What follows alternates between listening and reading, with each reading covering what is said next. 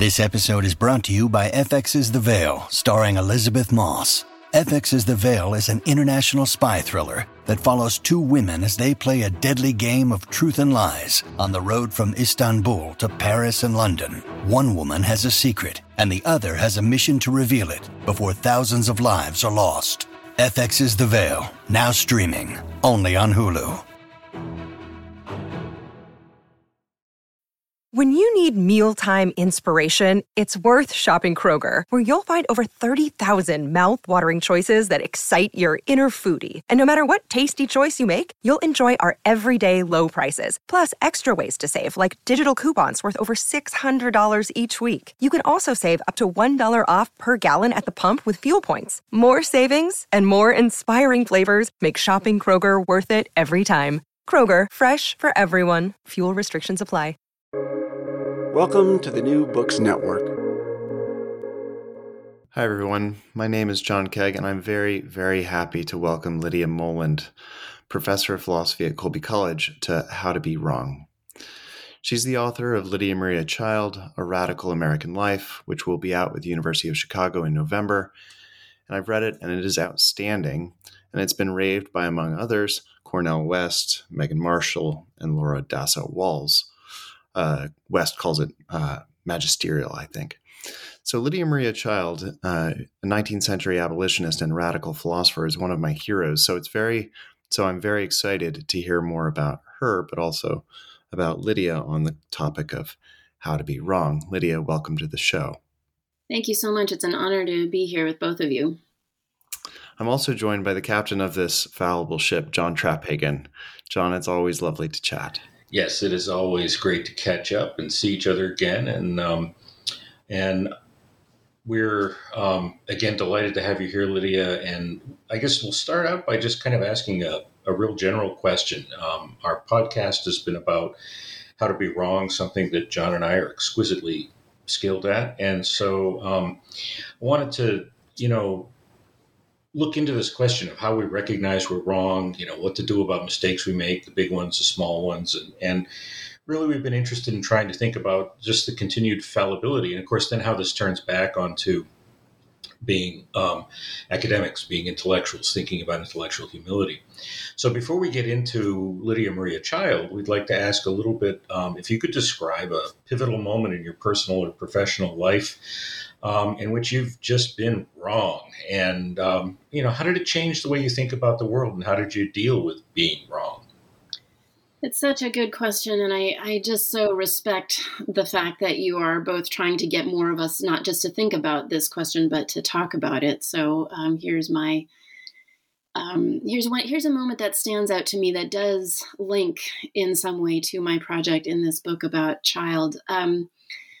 I'll never forget a time when I was in my first teaching job, which was a college outside of Boston.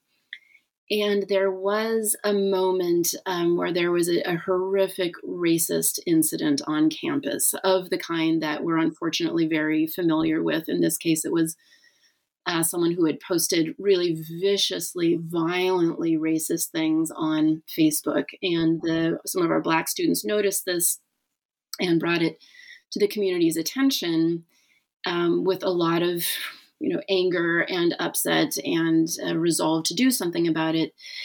There was then, as we've also come to expect, a fairly vicious backlash on the part of other students who didn't want to hear this and were convinced that our Black students were overreacting or being too sensitive, etc. And in the midst of all of that real convulsion on campus, I went to a meeting between our Black students and the administration. And I'll never forget a particular Black woman, a student, who was crying and shouting and doing her absolute best to get through to the administration how desperately terrible this was. And I remember at a certain point, she was from the South. I still don't know who she was, actually. She said, "People warned me about this. People told me that if I came to Boston, I would encounter the worst racism I had ever experienced." And at that point, I had lived in Boston for maybe 15 years. I've always lived in the North. I had 3 higher education degrees, and I had no idea what she was talking about. Not a single idea what she was talking about. I had just grown up with this assumption as a Northerner that racism was predominantly a Southern problem, just like slavery had been a predominantly Southern problem. And it was a kind of conversion moment for me. I suddenly thought, wait a minute, I've been wrong about the place that I live and the way I assume my geographical identity functions in this country. And, I felt like the only thing I could do was try to figure out what she meant and why she had said that. So I started with Common Ground, Anthony Lucas's description of the Boston busing crisis, which was when a lot of white Bostonians did their absolute and really vicious best to stop the desegregation of Boston schools. I couldn't believe what I was reading, and I couldn't believe how wrong I'd been for that long about the facts about race in my community. So that just stands out to me as a moment that I don't ever want to repeat that kind of ignorance again. And I think, and this is another good segue to child, I think one of the things that a moment like that helps us with is cultivating a kind of moral paranoia. Now, paranoia is usually a bad thing, but I do think that the general sense that some of us might be missing really important moral problems in our society is one that more of us should cultivate. Let's turn to child. And can you talk to us a little bit about maybe give us a little bit of background for the listeners who aren't familiar with child, but then also if you could say a little bit about how Lydia Maria Child addressed wrongdoing or moral failings, both in herself, but also in the culture that she faced. That would be great. Yes, happily. So Child was born in 1802 in Medford, Massachusetts. And by the time she was in her late 20s, she had accomplished something almost unheard of in the still very young United States, which is that she was a female self-sufficient author. So she had published a couple of novels that had done very well. She had also published a couple of beloved children's books, and she was editing one of the first periodicals for children in the United States called the Juvenile Miscellany that had puzzles and games and stories and fun facts and was really popular all the way up and down the East Coast. And she'd also published something called The Frugal Housewife, which was one of the United States' first self-help books. She kind of pioneered the self-help genre in the United States. And that book is also it's just so compelling. It's full of cooking tips and how to get rid of bed bugs and how to cure dysentery. And it sold out something like 12 times in its first 3 years. And it really defined the way Americans thought about cooking and housekeeping. It's the sort of thing that people in middle age still remembered what their mother's editions looked like. So she'd become what I think is as close as one could be to being a household name in the early 19th century. But then in 1830, she met William Lloyd Garrison, who was one of the founders of the white abolitionist movement in the United States. And I say white in order to avoid the mistake of assuming that abolitionism started in the white community. It absolutely did not. There were abolitionist societies and people advocating for abolition in the Black community going way back. Garrison had done something slightly radical by listening to the Black community and allowing them to convince him that slavery was an evil that had to be immediately eradicated rather than gradually or by sending Africans and their descendants to Africa or out of the country in other ways. So he had become an abolitionist. And I think it's just important for all of us to realize that to be an abolitionist in the 1830s was to be a radical. The historian Kelly Carter Jackson has suggested that it's a little bit like saying you were a communist in the 1950s. It was an absolute social taboo for reasons I'm happy to go into later. So Garrison knew that Child was an accomplished author and he wanted her for the cause. So he met with her and he convinced her. She had a kind of conversion experience to the fact that slavery was an evil and needed to be ended immediately. And she spent the next 3 years of her life researching and writing what was, a book-length, scathing denunciation of slavery that did all of the things that women were not supposed to do, like talk about history. There's a chapter on history, on economics, on politics. There's a chapter on the moral character of Africans and their descendants. There's a chapter on the intellectual character. And it's just this like fire hose of information and deconstruction of bad arguments that white Americans had been using to convince themselves that slavery was wrong for decades. So, the short answer is that's how she dealt with it. She looked at this and said, what are my talents? What are my resources? What can I sacrifice to try to convince other Americans that they are wrong the way I was wrong? And this book was her first attempt to do that.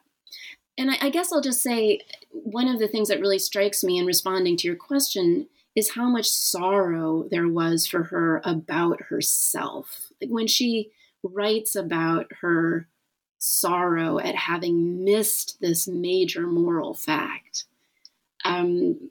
it's very moving, I think, because I think she felt like she had really failed her own ideals, but also she was a novelist. She was supposed to, have highly tuned sensibilities and to be able to imagine other people's lives. And she had just failed at that. And I don't think she ever really forgave herself. And I think she, worked for the next 5 decades really to try to make up for that. But she was clearly right about, many issues, right? She was right about the treatment of African Americans, indigenous people, women. And so, in essence, part of this is related to the fact that she was viewed as being wrong in the cultural context in which she was living, which in and of itself raises a very interesting question about how we define right and wrong and how much context shapes that. And so I'm curious, how did she handle the fact that she was defined as being in the wrong, despite the fact that she knew she was in the right? Yeah, it's another great question. And I want to answer it psychologically first, which is just to say it was really hard on her. For decades to be tilting against all of the norms that her society was preaching. And she would often say, I don't care. Like, I just have to do what's right. It doesn't matter to me. But then there were many times where she would talk about how hard it was to lose her readership, how hard it was to be considered a social pariah.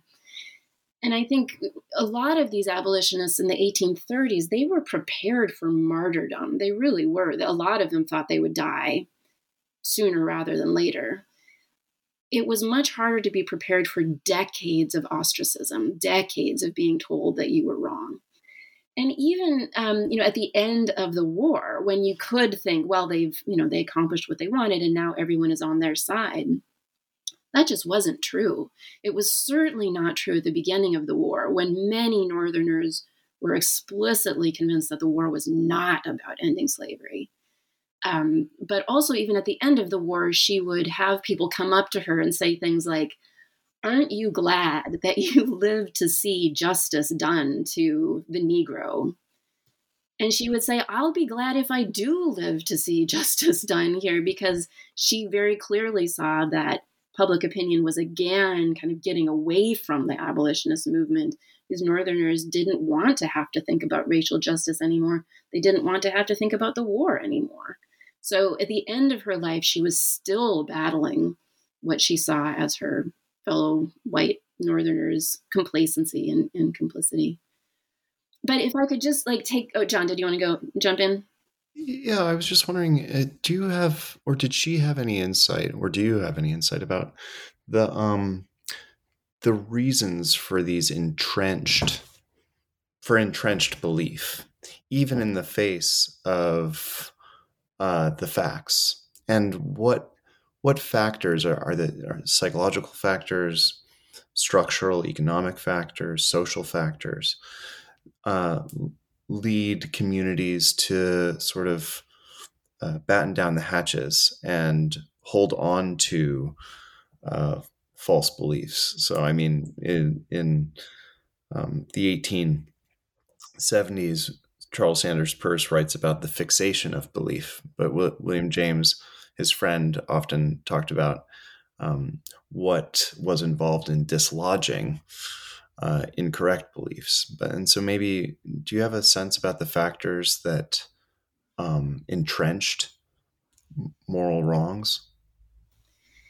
Yeah, I mean, there are some fairly easy ones, as it were. I think the economic ones in the 1830s, anyway, are really not to be overestimated. That many Northern businessmen were deeply complicit, either in the slave trade itself or like people in Lowell in factories that needed cotton. So there were many people who had economic ties to slavery. And I think Ibram Kendi has been so good at pointing out that often we're told that racial prejudice is on some level natural, that humans just don't like beings that aren't like them. And so it's somehow like obvious that there will be something like racism. But his point has always been, we need to look at what the economic incentives for developing racism were. And I think there were a lot of them. I mean, there were a lot of them. So you think, well, we need free labor in order to have this cotton. What do we have to say in order to make that free labor justified in our minds? And out of that grows a kind of racist theory of cultural or just genetic superiority.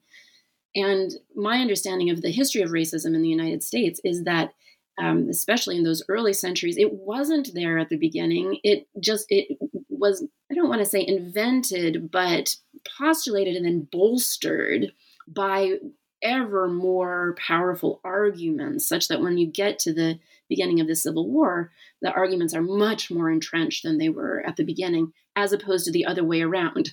So that's one thing. Another is just that in Child's world, anyone who was an authority figure was telling everyone else just to keep their mouths shut about slavery. So people were very clear that it was an enormous political danger for Northern consciences to awaken, as I forget who it was exactly who said, essentially, we can't have people agitating to end slavery because then the compromises that have been keeping North and South together will fail. And we won't stay together as a country. So that was another reason. And in support of that, again, there were religious leaders, economic leaders, political leaders throughout the North just regularly telling their constituents not to get involved, not to think about it, not to listen to travelers' accounts coming out of the South that documented atrocities. So there were all of those reasons, economic, political, racist. But I also think part of what Garrison and then Child were trying to convince their fellow Northerners to see was that they were kind of living a lie. That's a heavy psychological lift. Someone really tries to convince you that you've been doing things pretty much wrong, that some of your most basic assumptions about the way you should live your life are wrong. There aren't a lot of us who can sustain that. It's disruptive in a way that is really just psychologically difficult for us. So I think those are some of the reasons anyway. And I think also for someone like Child, what that meant was there was a lot of persuasion needed on many different levels. And also, and maybe we want to talk about this later, it was really important for abolitionists to think about which kind of arguments and which kind of persuasion would work and which kinds would just make people say, get defensive and walk away. I mean, I think a little bit about Child's approach to these issues, and she's been described as an insurrectionist, and it seems that a lot of her works take a sort of Trojan horse approach to some of these problems. Could you maybe talk a little bit about that? Yeah, one of her favorite metaphors was that she was a troop of horses shod in felt. So she was going to bring in her troop of horses, but you weren't going to hear them coming. And yeah, I think there's a lot of that in her, both in her fiction and in her nonfiction. One of the ways I think she was best at slipping in those arguments sort of unawares was by appealing to people's integrity as Americans. So she would say, we honor our revolutionary forefathers and foremothers. We honor those who are willing to fight for their freedom, right? And then she would say, if that's true, and those who are enslaved in the South are suffering fates that we can't even imagine. I mean, it was hard to be taxed as much as colonists were taxed, but the kinds of vicious torture, separations of families, sexual abuse, all of those things in the South, why would you not say that enslaved people in the South, more than our revolutionary forefathers, have a right to rebel? So she would often sort of hold up values that she knew her fellow white Northerners shared, and then say, look, you're not living up to them. And in fact, you are actively fighting against allowing other people to share in your vision of a free world. So that's one example that comes to mind. She was also very good at writing. This is the fiction writer in her. She was very good at telling the stories of torture and sexual abuse and family separation in ways that could not but tug at people's heartstrings. And that was considered really not something that you should do in polite society for the most part. So in shifting her novelistic capabilities to doing that kind of thing, she was violating more social norms, but she was really good at it. I'll give you one example. In 1860, she published a pamphlet called, I think, On the Duty of Disobedience to the Fugitive Slave Act. And this was written specifically to new legislators in the Massachusetts State House. And halfway through the pamphlet, she just transitions to asking them to imagine that they were enslaved. So she says, imagine that your father is your master and your mother was his victim. Now imagine that. And by the end of it, it's like watching a gripping film. So she pulls you all the way along with this, thinking of yourself trying to escape, being chased by dogs, being captured in Massachusetts, sent back into slavery where you're then flogged. And then there's this pivot, right, where she just says, shame on you, right? If you allow this to happen in our state, shame on my state. So it's a kind of 1-2 punch of getting people emotionally engaged and then calling in the moral troop of horses shod in felt. So those are two examples that come to mind anyway. That's great. Thank you. Yeah, I was interested in one of the things that you said that, obviously Child was concerned with both issues of humility and moral responsibility. And you said something intriguing in talking about the context, the difficulty people have in seeing that they're wrong about something, and that's psychologically very troubling. And then, of course, it's really difficult when someone points it out. And of course, I really just couldn't help immediately thinking about our current situation. And, I was reading this morning, I was watching on CNN the videos from January 6th and, really struck with what happens when you're in a situation when, first of all, leaders are telling you that you're right even though you're wrong. And of course, that was what was happening in the 1830s. Um, and um, and how difficult it is when you're so overwhelmingly wrong, and yet leadership is telling you you're wrong, to even begin to see that that could be the case. And I'm curious how you would see what you learned about Child relates to our contemporary situation and the kind of massive wrongness that we seem to be having in our society right now. Yeah, I think a couple things on that. One, and you're absolutely right, this is something that all of us are grappling with today. How do you even begin a dialogue with people who are so profoundly attached to something that is clearly wrong? Do you harangue them with shaming arguments, or do you try to meet them on their level, risking that you water down your own convictions in doing that? And I think I'm not sure that Child gives us any good news on this question, but I'll tell you essentially what she tried to do and why this put her in such a difficult position. So I mentioned that she was an early ally of William Lloyd Garrison, and Garrison's approach was always to harangue. And as he was right. There's no question. He was right. And his first issue of The Liberator, he said, "I will not back down an inch. I will not be silenced." And then in all caps, he wrote, "And I will be heard." And it didn't take long for people to say, "Okay, stop, quiet. That's too much, too loud, too militant."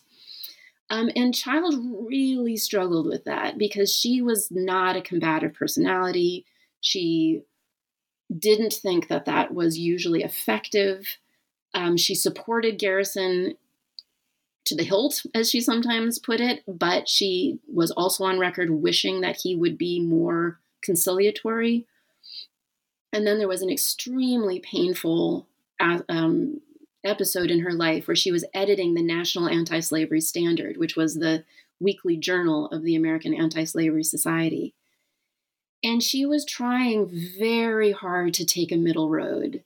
And she continued to say, "I want this paper to be a family newspaper, and I want it to be a paper where everyone can see that everyone can contribute something to this cause." She was convinced that it took all kinds. It took the Garrisons, but it also took the William Ellery Channings, who were, much more conciliatory and much more hesitant. And anyway, long story short, she was essentially driven out of the movement by other Garrisonians who accused her of being too moderate. So accused her of not holding the line and accused her of compromising with people who she disagreed with. And that broke her spirit in many ways. She resigned from that editing position and essentially disappeared from activist work for about 10 years because it was so painful to her to be kind of ousted by her friends for being a moderate when she had essentially sacrificed her entire life to this cause. So, I guess the unknown for us is whether she was right in her conciliatory approach or not. I mean, in the end, it did not prevent a civil war, but neither did Garrison's haranguing. And I keep using the word haranguing. That's more negative than I mean it to be, but it is the way it was perceived by people. So in a way, I feel like the sad lesson here is that it can be true that you're right about something and that everyone else is wrong, or that, whoever your enemies are wrong. And it can still be true that it's very hard to know how to communicate with them. I have a question, and it's a sort of more direct question about your trajectory as a professor and academic. So your background is in post-Kantian philosophy. You study Hegel and write about Hegel. Guilty as charged. And then you say again? Guilty as charged. Yeah. And so To some people, this turn toward Lydia Maria Child seems like a sort of radical departure from your earlier work. And I'm always interested in seeming radical departures in anybody's work. So I'm wondering what sort of turn you made. And I mean, this isn't just like I write short books, like 280 pages, and you multiply that by 2 and you get your book. So 560 pages. So, this isn't just a little turn. This is a very substantial turn, or a substantial book. So maybe you could tell us a little bit about that turn of events, and also why you think that Lydia Maria Child is so well positioned, or should have an audience today in the world that we're sort of facing. Absolutely. I had been going about my merry way as a Hegel scholar for my whole career. And I had already started to feel a little discontent with that, and started to feel like I wanted to study other voices. Hegel didn't need my help, that's for sure, to become, more famous and more dominant in the field. And even though I still feel like I've learned a lot from him on topics like freedom, like what it really means to be free. And I wrote a book about his philosophy of art. I still think his description of art and its importance is really convincing. I had started to feel like I wanted to do something else mid-career. And after the election of 2016, I literally woke up the next morning and thought, I'm not living my life the same way again. I can't keep doing philosophy the way I was doing it. I have to make my CV and my career reflect the fact that my country is in a moral emergency. I think I was a little tipped off to do that, in part by being a Hegel scholar, because part of being a scholar of 19th century German philosophy is always to wonder what happened in German culture in the 20th century. And when you're writing about Hegel scholarship and you're reading Hegel scholars writing in the 1930s, sometimes I find myself thinking, what were you doing? Like, how did that seem like a good use of your time to write Hegel scholarship as it became ever clearer that fascism was on the rise? So, without drawing any parallels too tightly, I just felt like I want my life to reflect what is going on in my country right now. And I decided it was time for me to come home intellectually and to find someone in my own history, in part because I thought it was time for me to learn about my own history more. And I decided I wanted to turn to women. I just decided now was the time to pay more attention to women intellectuals. So I had this vague memory that women had been important intellectuals in the abolitionist movement. And by incredible stroke of luck, I stumbled on a letter by Child at the Radcliffe Schlesinger Library that absolutely arrested my attention and made me feel like I needed to know more about this woman. And I guess part of my impulse there too was to think that we can't address the major issues in society unless we're thinking philosophically. So I felt like any woman who devoted herself to ending slavery had to be thinking philosophically, had to be asking big questions like, what is justice? What is equality? What is history? Where are we in history? And also had to be good at making arguments to try to convince other people to change. And that's something that philosophers are often good at doing. So that is why I decided to start this project. And then John Kagg, it was essentially you who said to me, I think you have a great story here. She's a great philosophical thinker. She herself knew about philosophy, read in philosophy, wrote about philosophy. But I think my initial impulse was to try to write a philosophical book about her. And John, you said, I think there's a bigger story here. I think it's time to tell it. And then before I knew it, it had gotten, her life just took over. It was just so compelling to me that I just kept writing. And that's why it's not a short book. No, it's great. John, do you have a thought? Well, I have a lot of thoughts. It's one thought is it's just interesting as an anthropologist to listen to these kinds of questions. I will admit, as an anthropologist, I sometimes wonder why would you study some old philosopher and build a career around that. And so it's interesting for me to listen to how you describe that, and also, of course, because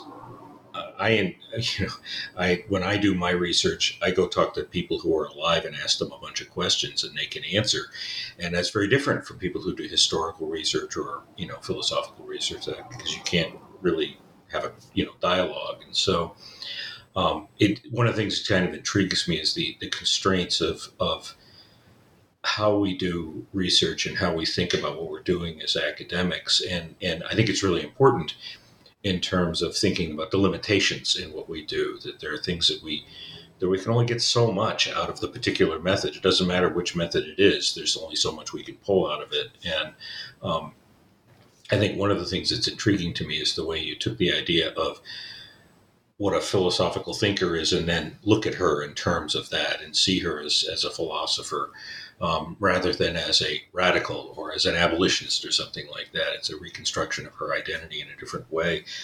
And this is sort of related to this so when I was an undergraduate at my co-host institution, I took this fantastic course with a guy named Dean Bergeron, who was kind of a legend there, but it was called Radicalism in U.S. History. And we did not study Child, but we studied a lot of other people like Eugene Debs. And these are people who were confronted with a public that was basically unwilling to face widespread wrongdoing. That was what they were facing, and they were pointing that out.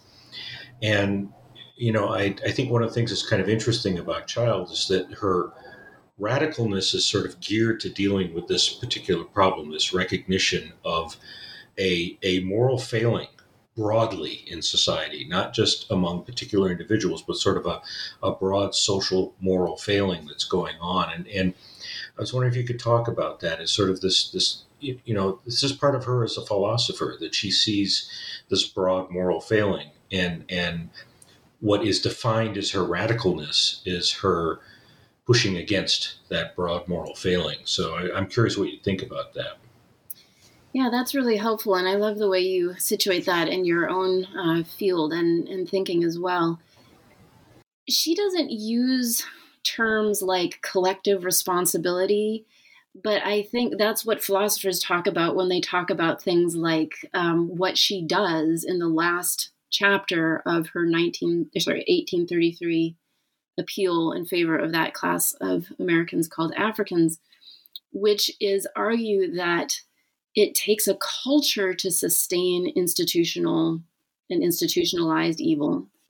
And even if I never enslave anyone and am not complicit in the slave trade in any obvious ways, my behaviors can support that. So, and I want to just say quickly before I forget too, that your question reminds me, one of the phrases that comes to mind for me most when I think about her, and is part of why I think she's a great topic for this podcast, is fierce humility. She was humble, but she was fierce. We think about humility as maybe then you kind of are a wallflower, you hang back and you don't assert yourself. But she was so clear that she was part of the problem and that she needed to face up to that, and that others needed to along with her, that there was a kind of litany of this is another way in which we need to recognize that we're part of the problem, that we're complicit. That takes humility, but it also takes a kind of ferocity and a kind of courage. And I'd love to just read the first sentence of this last chapter of her book, if I could, because it goes right to John's question. So this is, again, after there's been a chapter about the economics, the politics, the history of slavery, and now it's like she shifts her cannon around and aims it at her own hometown. The chapter is called Prejudices Against People of Color and Our Duties in Relation to This Subject. First sentence: while we bestow our earnest disapprobation on the system of slavery, let us not flatter ourselves that we are in reality any better than our brethren in the South. The form of slavery does not exist among us, but the very spirit of the hateful and mischievous thing is here in all its strength. And then she goes on to catalog everything from Boston fortunes that have been made, as she puts it, on Negro blood, to white parishioners who will not put up with Black parishioners in their pews or in their stage coaches or in their hospitals, Black or white mobs that burn Black schools for children to the ground, politicians who use racial slurs in their commentaries. And she goes all the way down to little boys yelling the N-word on the streets. And she just very clearly says slavery would not be possible without the rest of this. And so if we actually care about ending slavery, we have to face up to our own complicity in it and start in the only place we can really control, which is our own hearts, our own minds, and our own behavior. I always think of her as having like a multi-layered approach. So, that was her pitch at that part of the complicity. But she also was very clear that things had to change on the political level and the, broader speaking social level as well. And I think if I could put it one more way, in a way that connects to my teaching. So I teach moral philosophy. I'm teaching it right now. I find that one of the things that gets in the way most of our thinking about how to change is the conviction that we're good people. And so anything that we do must be okay.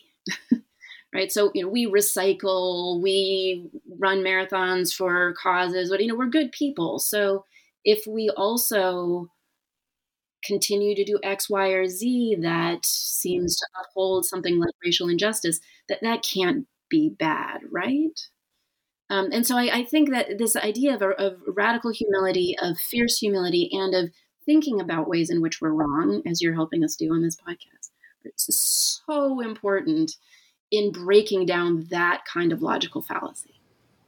So what you're saying, in a sense, is that the assumption I'm a good person releases us from self-reflexivity. Absolutely. It becomes this sort of essentializing way of characterizing ourselves, rather than recognizing we're all complex. We all have good points and bad points. And what really matters is not that I'm a good person, but that I'm engaging in who I am and thinking about, okay, where are the things that I do that are right? Where are the things that I do that are wrong? And how do they intertwine in terms of how I address broader moral ills in society? I think that's a very profound point. I really appreciate that point a lot. Yeah, and I love the way you put that too. I mean, there's a way in which there's this essentializing, right? You think, okay, I'm a good person. So any way I take my vacations, any way I shop for the holidays, any way I eat, any way I drive, like all of those things must be good too, because I'm a good person and I'm doing them. I think that can be really blinding. I mean, I think about Louise Anthony the philosopher Louise Anthony made this comment several years ago that philosophers themselves are oftentimes the most blind because they claim some sort of elevated position on the truth. I want to say a couple things about what you've gotten me thinking about, which is, it seems that one of the greatest obstacles, and I say this to my students, in combating systemic injustice is that those individuals in power have the least incentive to overturn the systems that they are perpetuating because they benefit most from those systems. And the most powerful people are the least incentivized to change the system, and the least powerful are the most incentivized, but they have the fewest tools to actually change things oftentimes. And so I posed that to my students. I said, how are you going to make very powerful people care about the plight of the powerless? And it seems that the move that Child makes is it's a very, very smart, and maybe the only one that I've really come across, which is she demonstrates that it is possible for an individual to give up power on the basis of moral principles. She goes from being enormously popular and being, I would say, enormously wealthy to being not powerful and giving up huge amounts of money in the course of her career, demonstrating that it is possible to change, to make sacrifices and to change one's life on the basis of what he or she or they see as right or wrong.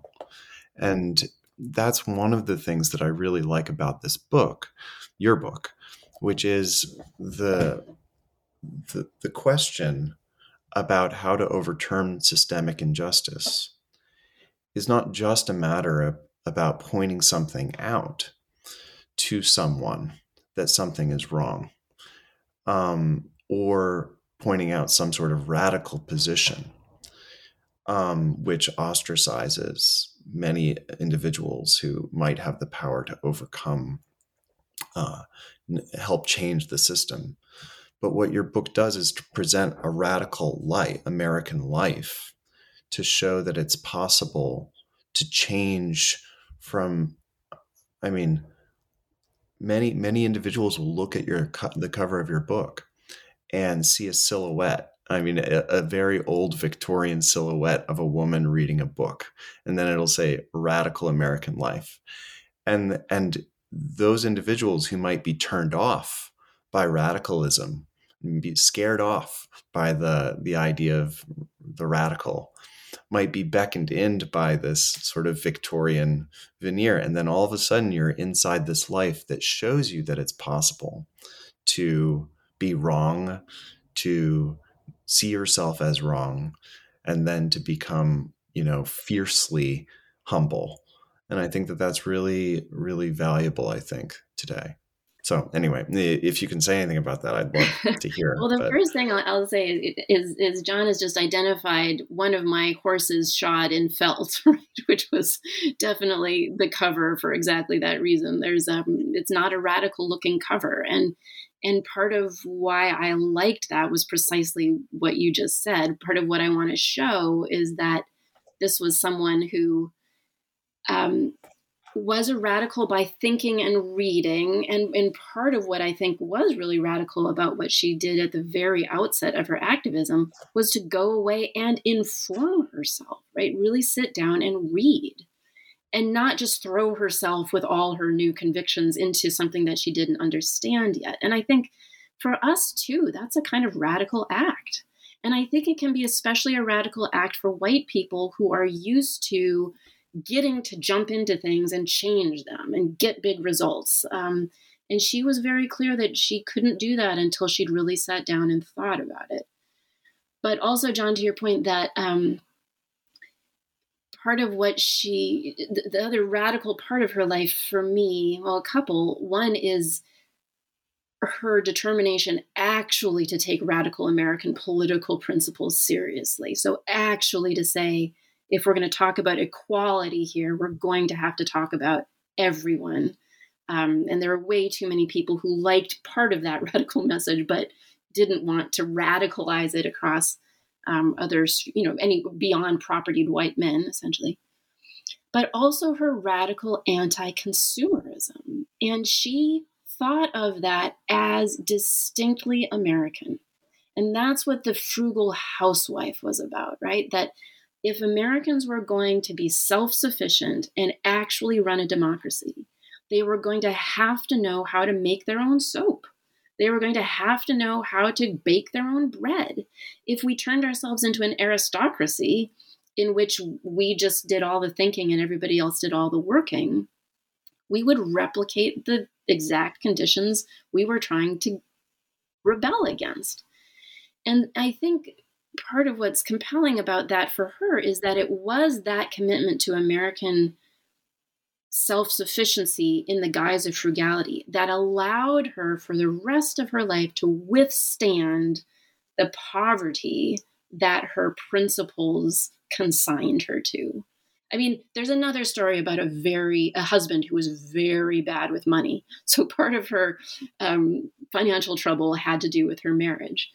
But she absolutely saw her frugality as, kind of superpower, because it let her continue to be a radical regardless of whether people would read her books or listen to her or support her in other ways. So in many ways, it's a quiet radicalism. So she was involved in mobs. She stood up to anti-abolitionist mobs more than once in her life.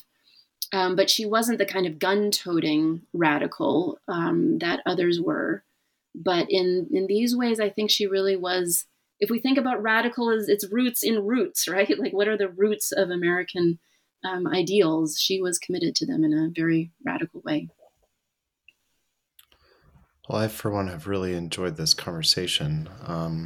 John, do you have any last thoughts? I have like another 12 dozen questions that I want to ask, but go for it. I have one question though that did come to mind that, as I was listening to Lydia talk about this and thinking about this issue of reflexivity and power, I guess the question I would ask is, how do the three of us think about that in terms of our roles in positions of power as professors?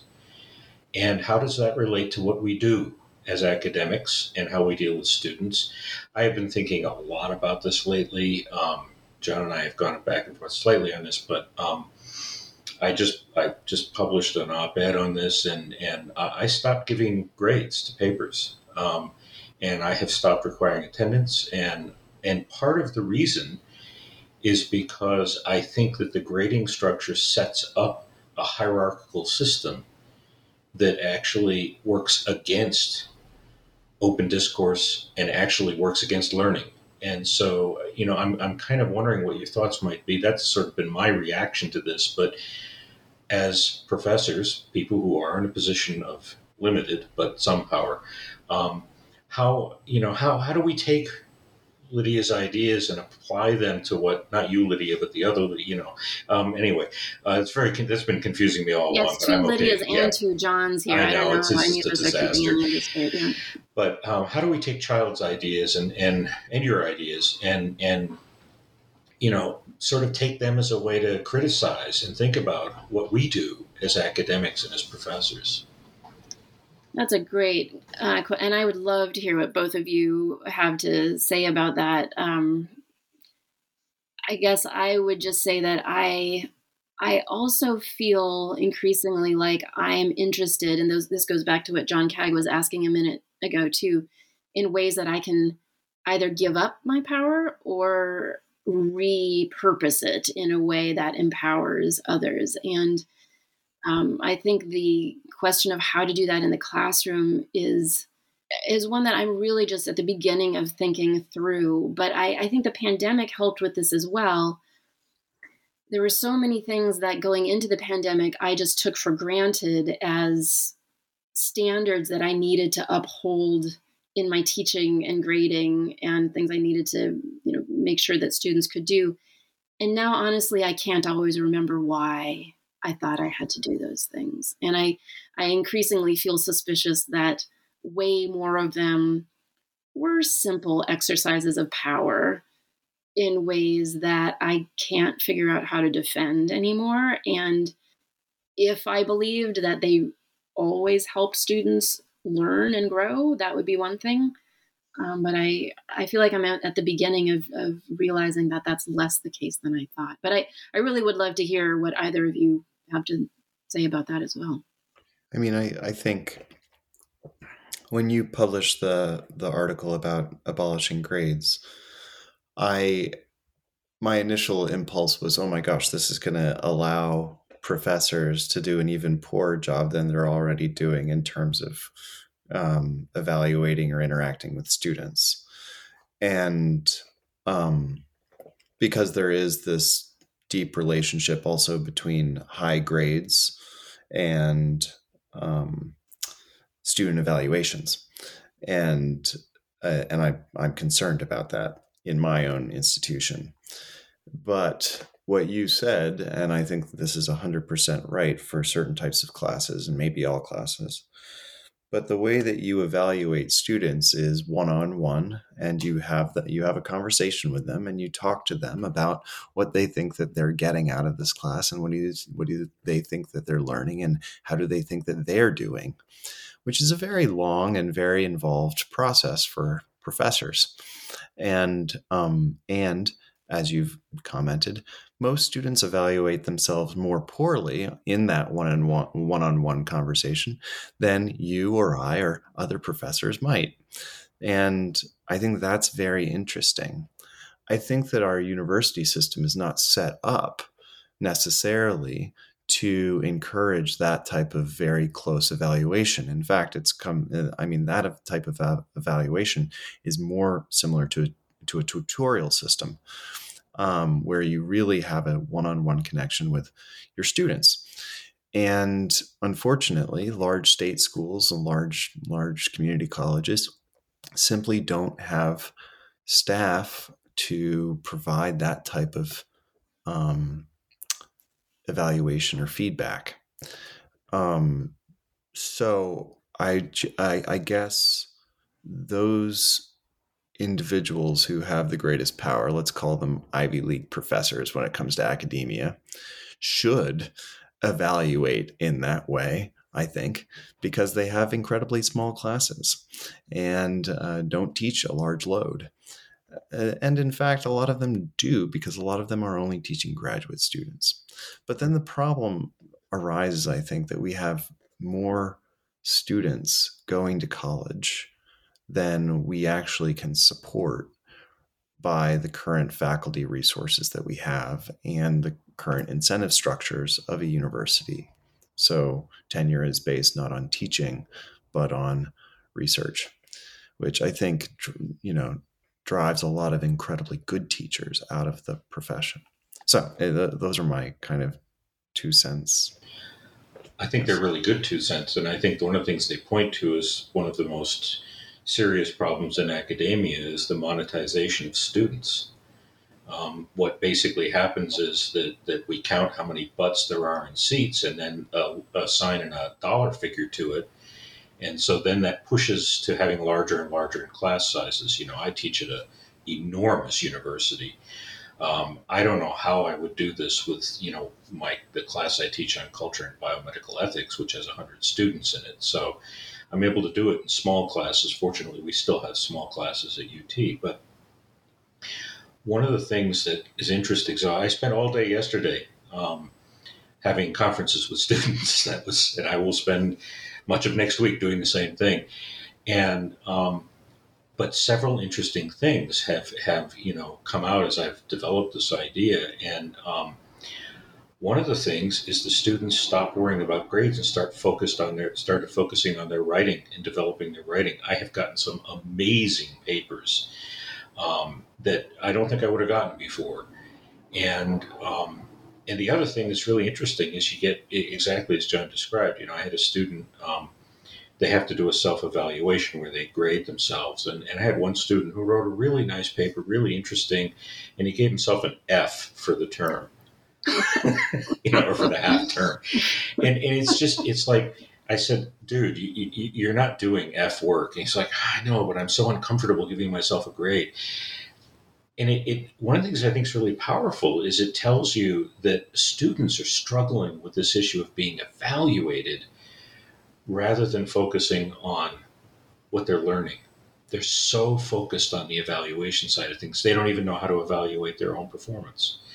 And I think, to me, this has really increasingly become an issue of the fact that the classroom is structured in terms of a power relationship rather than structured in terms of a learning relationship. And I actually think we're in big trouble because of this, because I think this keeps reproducing it in society and emphasizes this ongoing necessity to have leaders and followers, people in power and those over whom they have power, rather than creating collaborative environments where we work together. And so it's been an interesting experiment. Definitely, I'm pretty sure the chair of my department doesn't like it at all, but I also don't care. But it's, it is a really different way to think about things. And I'm hoping more faculty will start rethinking about the nature of grades. It doesn't have to be what I'm doing, but is giving grades really of any value? I think that's a good question to ask, even if the answer turns out to be yes. But we just don't ask it. And I think that kind of gets back to, maybe to bring this back around, this kind of, tendency to sort of just sit in the assumption about the way we do things is the right way to do things, rather than asking what's wrong with the way we're doing things and what wrongs does it generate. Even if there are a lot of good things about what we're doing, it still may generate wrongs. And I think that's something we should always be looking at. Yeah, and if part of what we're trying to do is teach, and I think there's a correlate in child life there as well. The question of is it the kind of top down, you're not doing this right, I'm going to show you how to do it, or is it the bottom up, how can I awaken your own moral sensibilities in a way that will, or just curiosity in a way that will help you learn better? I think that's the kind of thing that she was struggling with as well, not in the classroom, but otherwise.